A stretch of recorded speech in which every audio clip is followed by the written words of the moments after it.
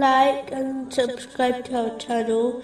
Leave your questions and feedback in the comments section. Enjoy the video. Continuing from the last podcast, which was discussing chapter 8, verse 46. And be patient.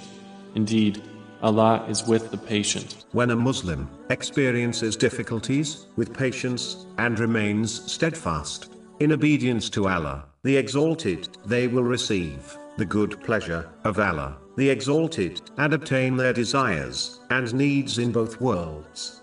Those who obtain the company of a powerful figure in society can receive much good from them, such as protection and support.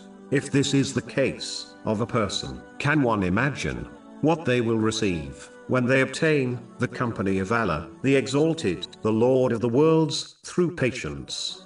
Those who adhere to patience in all aspects of life and fulfill their duties, such as the prayer, will receive the aid, support, protection, guidance and an uncountable reward. In fact, whoever is in the company of Allah, the Exalted, will gain all aspects of good and be protected from all aspects of evil. It is important to understand that there are two types of closeness with Allah, the Exalted. The first is the general type, which the entire creation shares in chapter 50, verse 16. And we are closer to him than his jugular vein.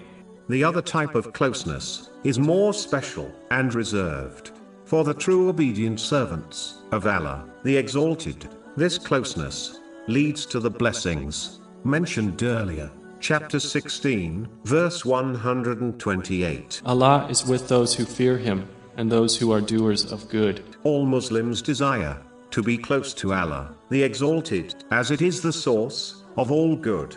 Therefore, they should strive to adopt patience in every aspect of their life, whether it is performing good deeds, such as the prayer, refraining from sins, or facing destiny. The one who obtains the company of Allah, the Exalted, will succeed in both worlds.